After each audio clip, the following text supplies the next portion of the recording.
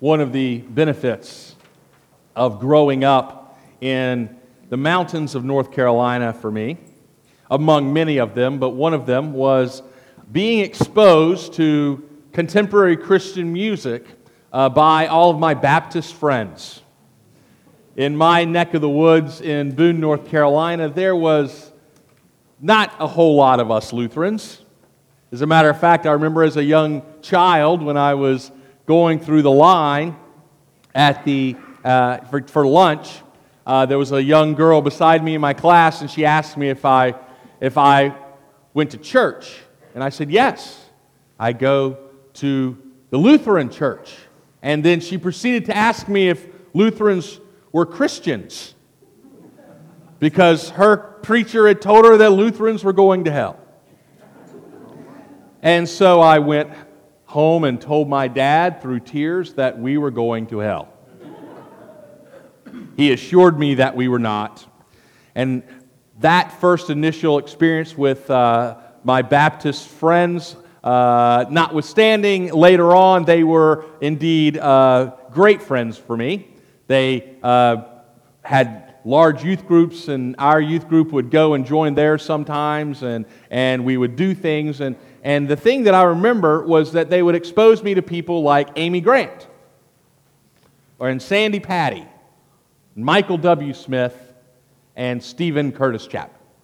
These were early Christian artists. And Stephen Curtis Chapman had a song that I like a lot, and I wanted to share it with you a little bit of it today because I think that it speaks to our Lenten setting and our Lenten reality. The name of the song is The Change. And he has these words. These are the words of the song. Well, I got myself a t-shirt that says what I believe. And I got letters on my bracelet to serve as my ID. I got the necklace and the keychain and almost everything a good Christian needs.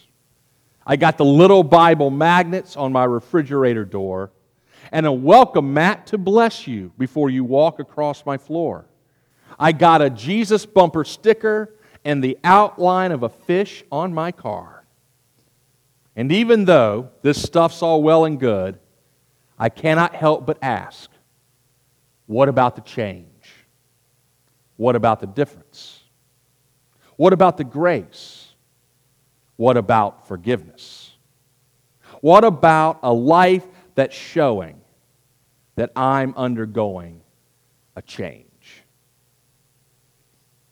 Lent is our yearly opportunity to change. Jesus invites you to change. Jesus invites you to be different than you were before you began following Him. And perhaps one of the most powerful examples of this is our friend from today's gospel lesson, Nicodemus. You see, in our lesson today, we have our first introduction to Nicodemus. And he comes to Jesus. But when did he come to Jesus? At night. At night. Why? Because he did not want to be seen with Jesus for fear of what his colleagues in the Sanhedrin might feel, the Jewish leadership, what they might say, or honestly, what they might do to him. Now, think about it. How many times in our life, how many times in your lives have you gone to Jesus at night? Maybe with that question you were afraid to ask in polite company. Perhaps with that frustration that you didn't want to share with your Christian friends. Maybe with that shame you didn't want anyone else to know. You see, Nicodemus is indicative, I believe, of our realities. Where we go to him because he is the only one whom we can. Indeed, Nicodemus must have felt something, must have had some inspiration to go to Jesus, but he wasn't quite yet ready to make that known. Well, later on through the Gospel of John in chapter 7, we see Nicodemus again. The chief priests and the temple leaders, well, they're discussing Jesus and why he had not been arrested yet by the temple police. The police had been moved by Jesus' words, and they did nothing, and this upset the religious establishment. They were accused then, the police, of being deceived, and the crowds who were following Jesus were accused of being cursed. And here was the beginning, the first step that Nicodemus took in his life of faith. He spoke up, and he said, well, I think your desire to arrest him is unjust. And how was it reacted to him? It was reacted like this. The response of the other temple leaders was a racist one, actually. They said to him, surely you are not also from Galilee. Galilee being seen by those who were in the metropolis of Jerusalem as a place full of undesirables. Surely you are not from Galilee. Search and you will see that no prophet could ever come from there. Indeed, Galilee was the other side of the tracks, if you will. God would not dare live among them. So perhaps in your life, when you have spoken out about your faith, have you received similar reaction? Maybe from people you did not already know, or perhaps from people you did know really well.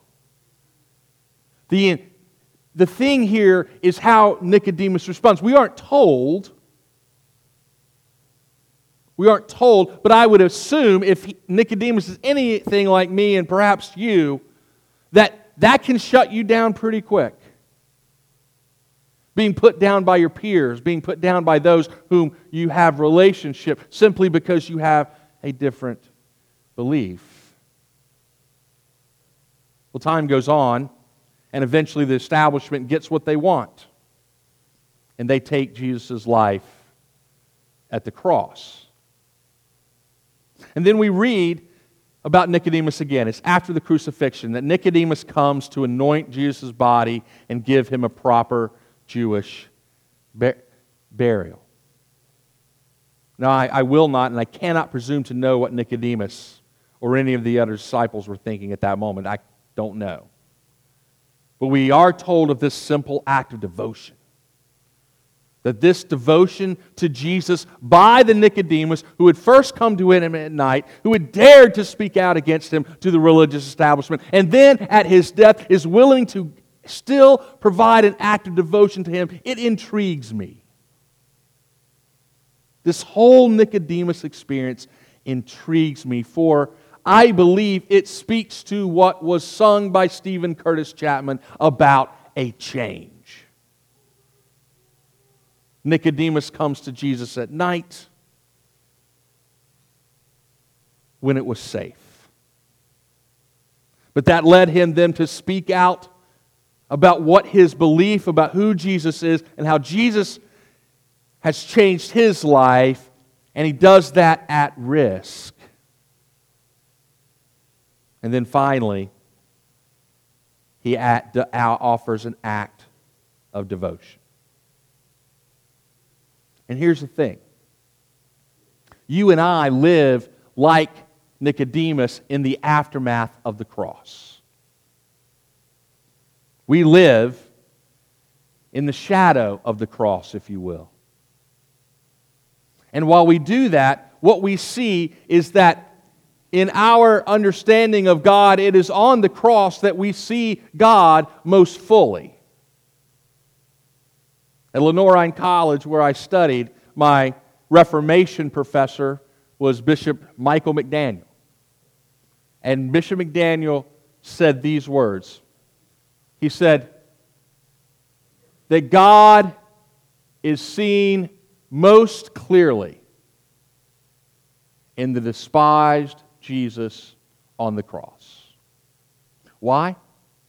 For it is here that we see the lengths to which God is willing to go for us.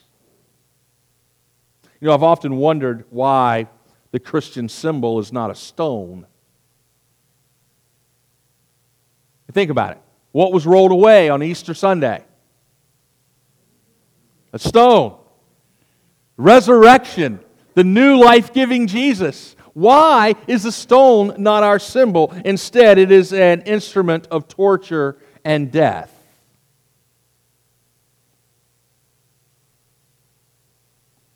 We have crosses around our necks, on our automobiles, in our art.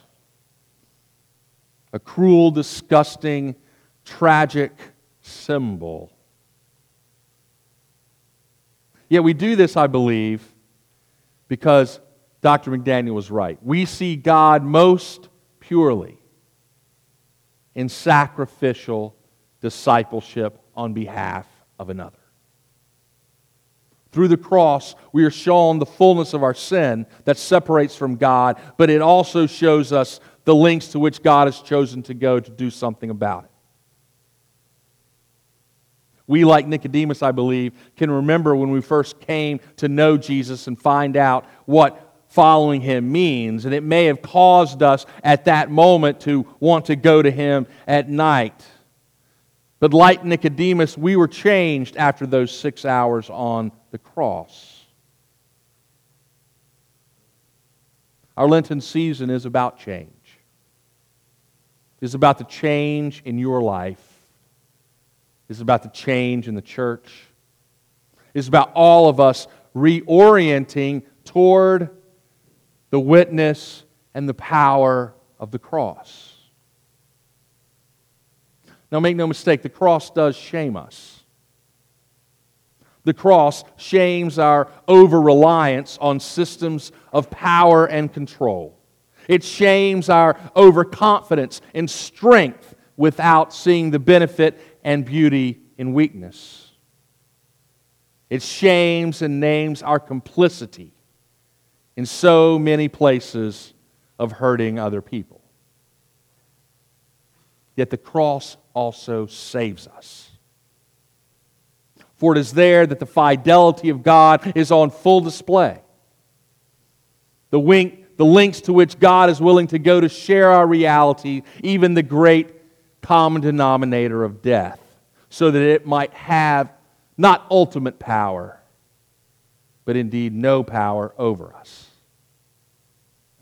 It is the cross that stands to remind us that we are never too gone, or too sinful, or too radical, or too afraid for God's amazing grace to permeate and change our hearts and give us the strength to take those steps out, to speak up about who Jesus is in our lives, and to offer acts of devotion to Him.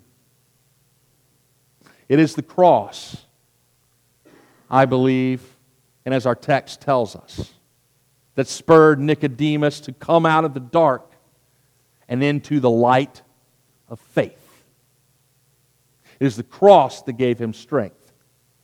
It is the cross that gave him purpose. And it is the cross that changed him. And it is the cross that changes us. In Jesus' name, amen.